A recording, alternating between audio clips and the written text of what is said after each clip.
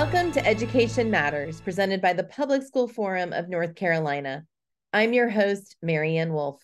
It's back to school season, and today we're here to discuss the year ahead. Today we'll hear from school administrators and school board members with some hopes, goals, and advice for the coming school year. We will be joined by Dr. Shanessa Fenner, the principal of W.T. Brown Elementary School in Cumberland County, Dr. Patrick Green, the principal of Greene Central High School in Greene County, Dr. Aaron Fleming, superintendent of Harnett County Schools, and Ronnie Dossi, the school board chair of the Chapel Hill Carrboro City Schools Board of Education. Thank you so much for joining us. We are so pleased today to be joined by Dr. Shanessa Fenner, principal of W.T. Brown Elementary School in Cumberland County, and Dr. Patrick Green, principal of Greene Central High School in Greene County. Thank you both for joining us.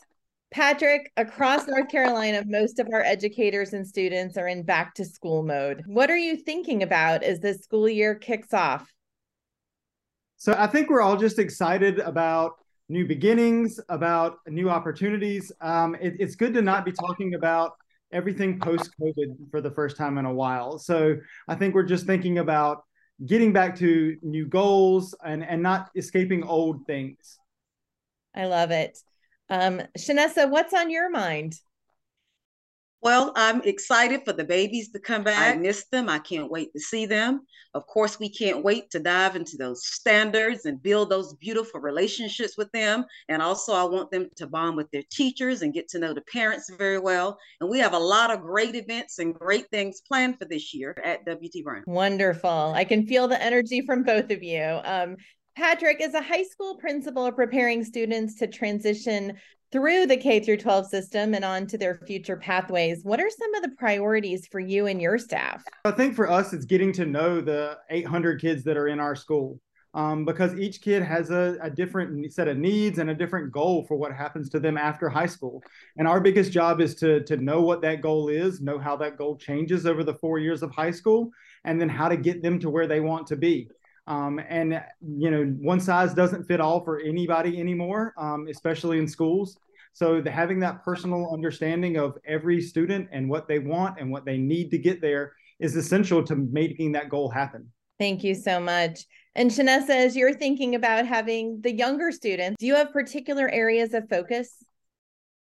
Yes, of course. I want to first and foremost focus on those relationships, getting to know our babies, getting to know them in intricate detail, know their strengths, know the areas that we need to work on, get to know every little thing about them so that we can teach them better. I've always talked with my teachers about the importance of doing those getting to know you activities, letting the babies know that you care. And the more that you know about them and they feel that authenticity from you, they will give and do their very best. Wonderful. I love your focus that you both have on understanding your students. Now, Shanessa, studies have shown that students can benefit from having educators whom they identify with. Do you think being a woman of color has impacted how you lead as a principal? Yes, it has impacted me. As a Black female leader, it is important for students to see, of course, their principal that looks like them. My school is basically minority, and not only they need Black teachers as well to identify with them. I love when my little Black girls tell me now, I want to be a principal just like you, Dr. Fenner. And it's very important, Marianne, to also teach them to love the skin that they're in. You know, there's so many stereotypes about our Black babies. So I want them to love the skin that they're in, know that they're valued, know that they're worthy, know that they're important, and they can do anything that they put their mind to. Thank you. And Patrick, I'm curious how you're really helping your teachers be prepared this year. So yeah, it's every year understanding that you've got a whole new set of beginning teachers, people who are new to our rural community, who may not know and understand the people within it yet. So it's a lot of introductions of students to teachers, teachers to students, and getting them all to understand and appreciate the backgrounds that our students come from and the challenges that they face, but also the successes that they've had, and know that foundation is there for them to build on. So that's really what school culture is all about. It's the ocean we swim in every day and everything that makes it up.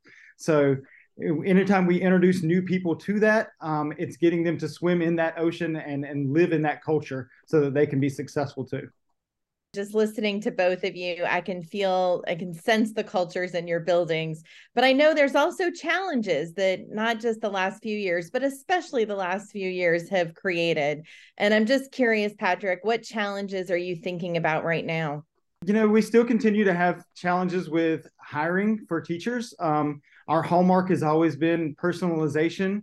In a small rural community, we get to know our people, we care about our people, we take care of our people a lot more interpersonally than some bigger districts can. So we lean on that pretty well.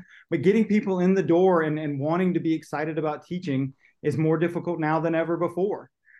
So we're having to be creative in who we look to.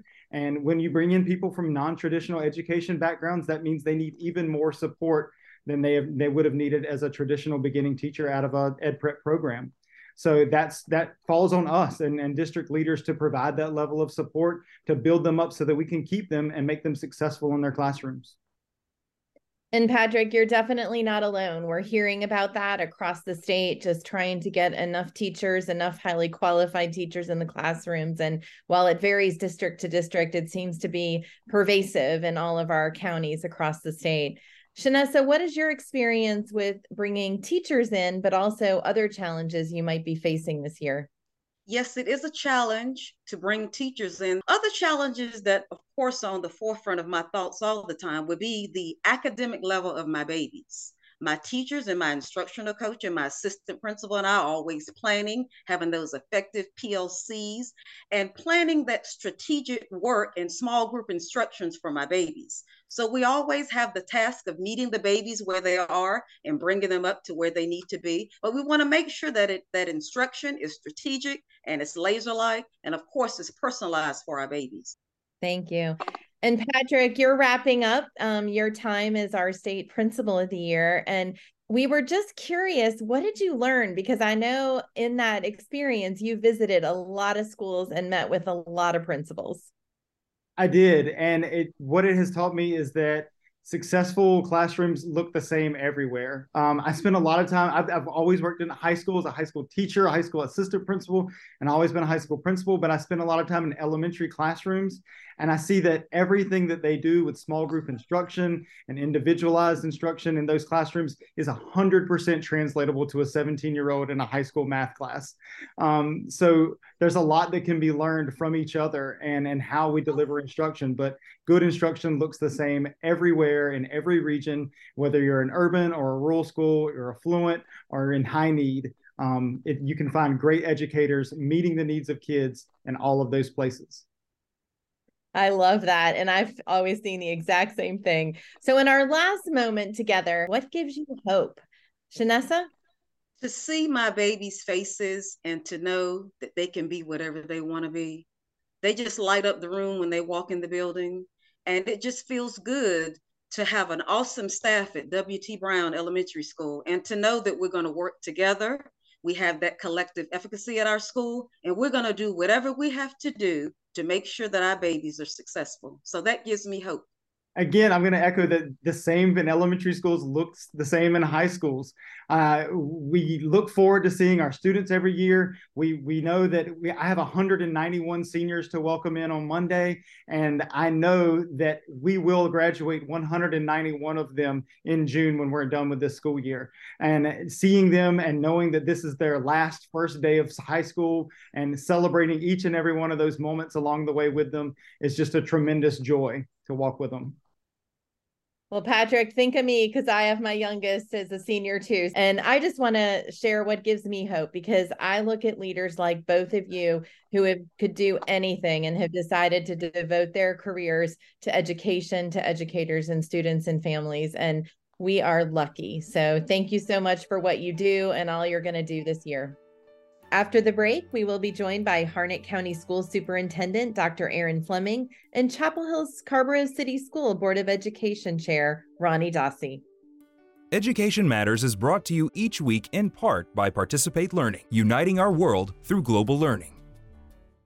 We are so honored today to be joined by two phenomenal leaders, Dr. Aaron Fleming, the superintendent of Harnett County Schools, and Ronnie Dossi, the chair of the Chapel Hill Scarborough City Schools Board of Education. Welcome to both of you. I'd love to hear from both of you about, as we kick off the school year next week, what is top of mind for you? Ronnie? Well, thanks for the question, Marianne. I'm excited to be here, always interested in talking about education. I would say I'm excited what's going well. In the absence of state investment, we've seen our local communities really step up to support public schools. We've got strong teachers and school staff who care about students and are working really hard to meet student needs. And I'm hearing more about community engagement and advocating for increased resources to meet student needs. So I'm excited about that. In Chapel Hill Carrboro City Schools, we're really proud of our student engagement and interest in learning, and how our young people are showing up to engage in advocacy, and how our teachers and staff and leaders are invested in continuing to improve our student outcomes, and really focusing on making sure our students, staff, community members, and all of us engaged in education are and feel safe in our schools. Wonderful. Thank you so much, Ronnie. Aaron, how about you? Yeah, we're really excited in Harnett County to get ready for school as we continue to, of course, move beyond the pandemic. We really have a sense, as I've talked to principals today and even some teachers, about how they just feel really renewed over this past summer. For us to have a fresh start, to move forward, both academics, opportunities for students. We do have some new school buildings, and so we're very excited for what this school year has to begin. We do have some vacancies, just like several school districts. Most of ours are in bus drivers, are in support staff, child nutrition, teacher assistants, our custodial and maintenance areas. But we really are ready to go full force. And unfortunately, we do have to add some extra tasks until we can get all those positions filled. So you bring up an issue I was hoping to talk a little bit about, because we are hearing about teacher vacancies being a bit persistent in recent years, and knowing that some school districts are continuing to struggle with those challenges. I'm just curious, how is that playing out along with these other vacancies that you mentioned in Harnett? We've really had to step up our recruitment efforts. We've had to go some non-traditional routes with advertising nationally. You know, just a few years ago, we might have to go out of state to a job fair or two and try to recruit teachers, and we would be able to fill our vacancies that way. But we've had to go to some international staffing solutions. We've had to go to billboards and more, even phone calls. We've had to do a lot of different things in addition to those typical job fairs, and it has paid off, but it is harder to find teachers today. Ronnie, one thing I wanted to talk a little bit with you about is Senate Bill 49, which was dubbed the Parents' Bill of Rights. I'm curious as to how you expect that will impact school operations. Yeah, so we're still looking at the details of the legislation and how to implement that in our district. But what I will say is, I think I continue to be frustrated that our state is focusing on intruding in people's personal decisions at a time when we don't even have a state budget that's finals. We're starting schools. Most of the public schools return in Monday, and we don't have a budget. And so we don't know, to Dr. Fleming's point, you know, what we will be able to pay our teachers and staff. And that's causing really significant challenges in recruitment and retention.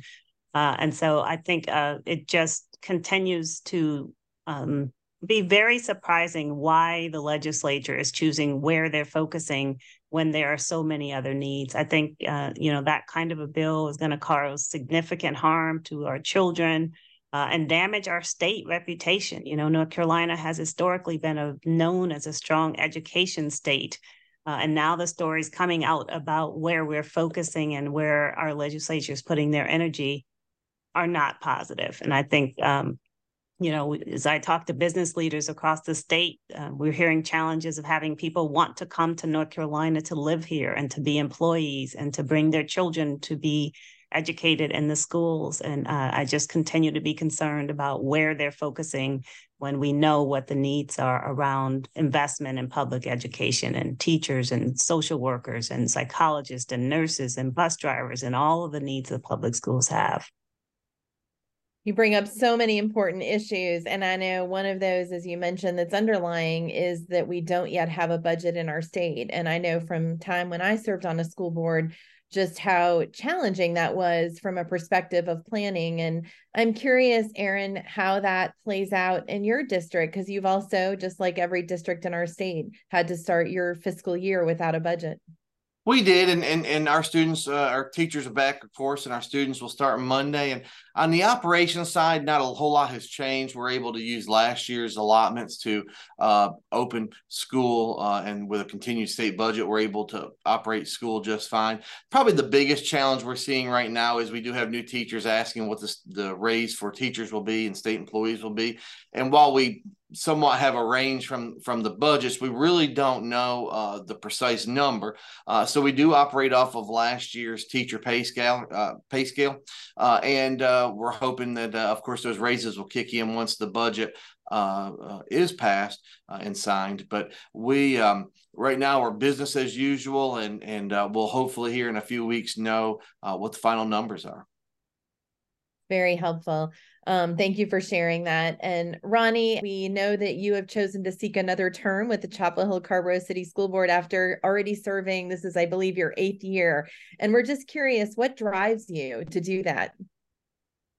Education is so fundamental to solving a lot of community issues, Marianne, and I've always had a deep interest in being involved in the process to support students, support families, and support our community health. And so as I think about what's before us with response, how do we respond in this environment of uncertainty around funding and support for public schools? I want to make sure that my voice continues to be in that conversation. I want to bring my experience to that conversation.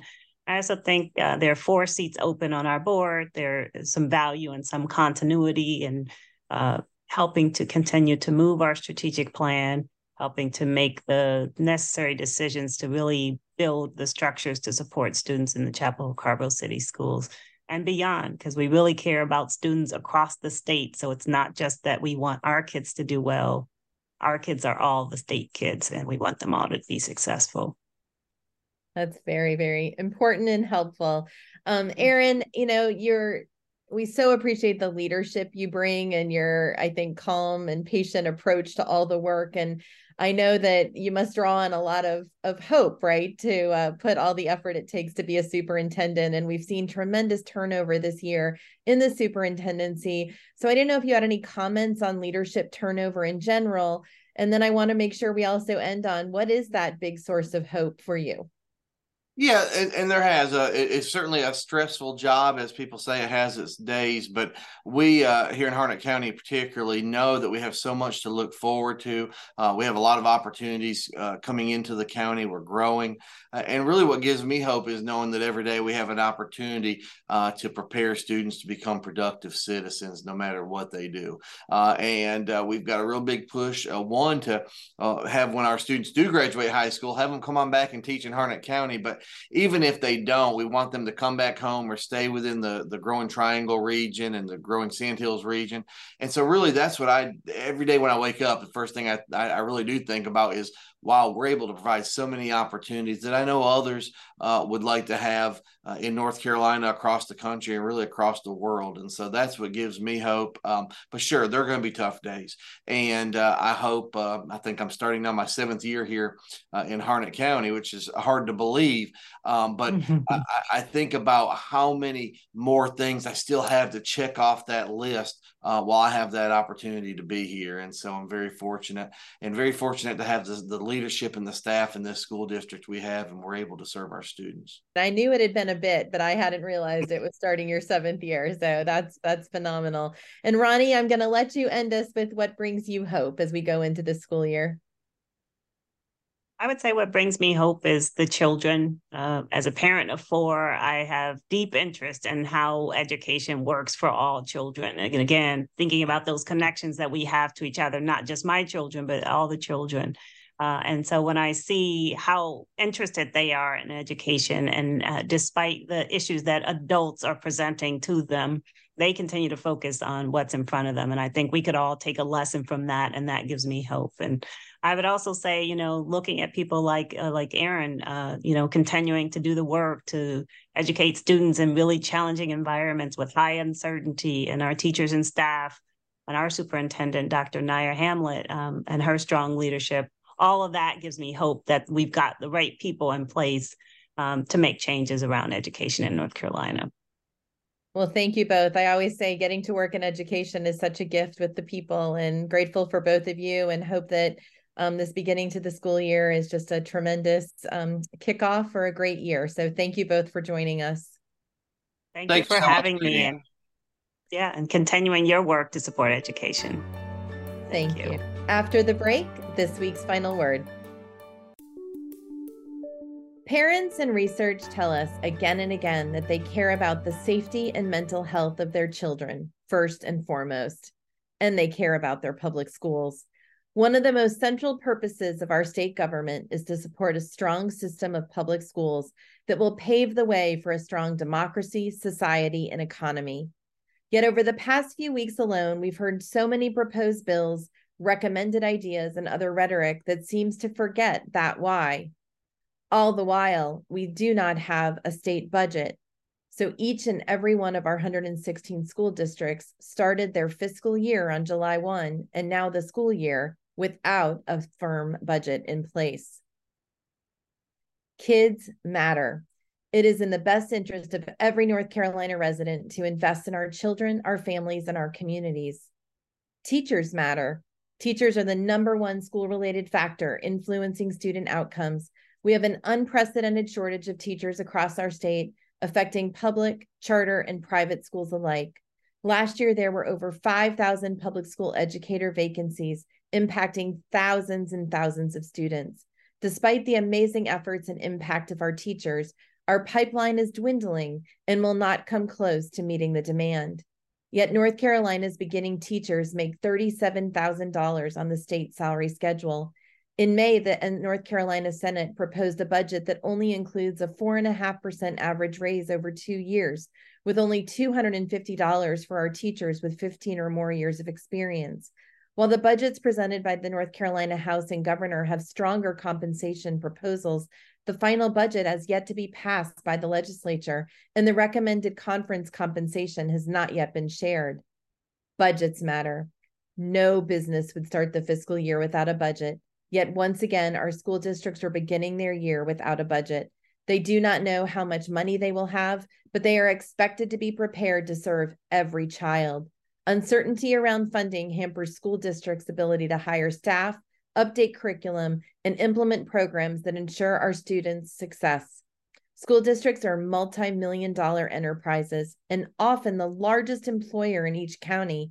Yet they must go into the year without full knowledge of what they can spend to educate their children, which is further complicated by the cliff from COVID relief.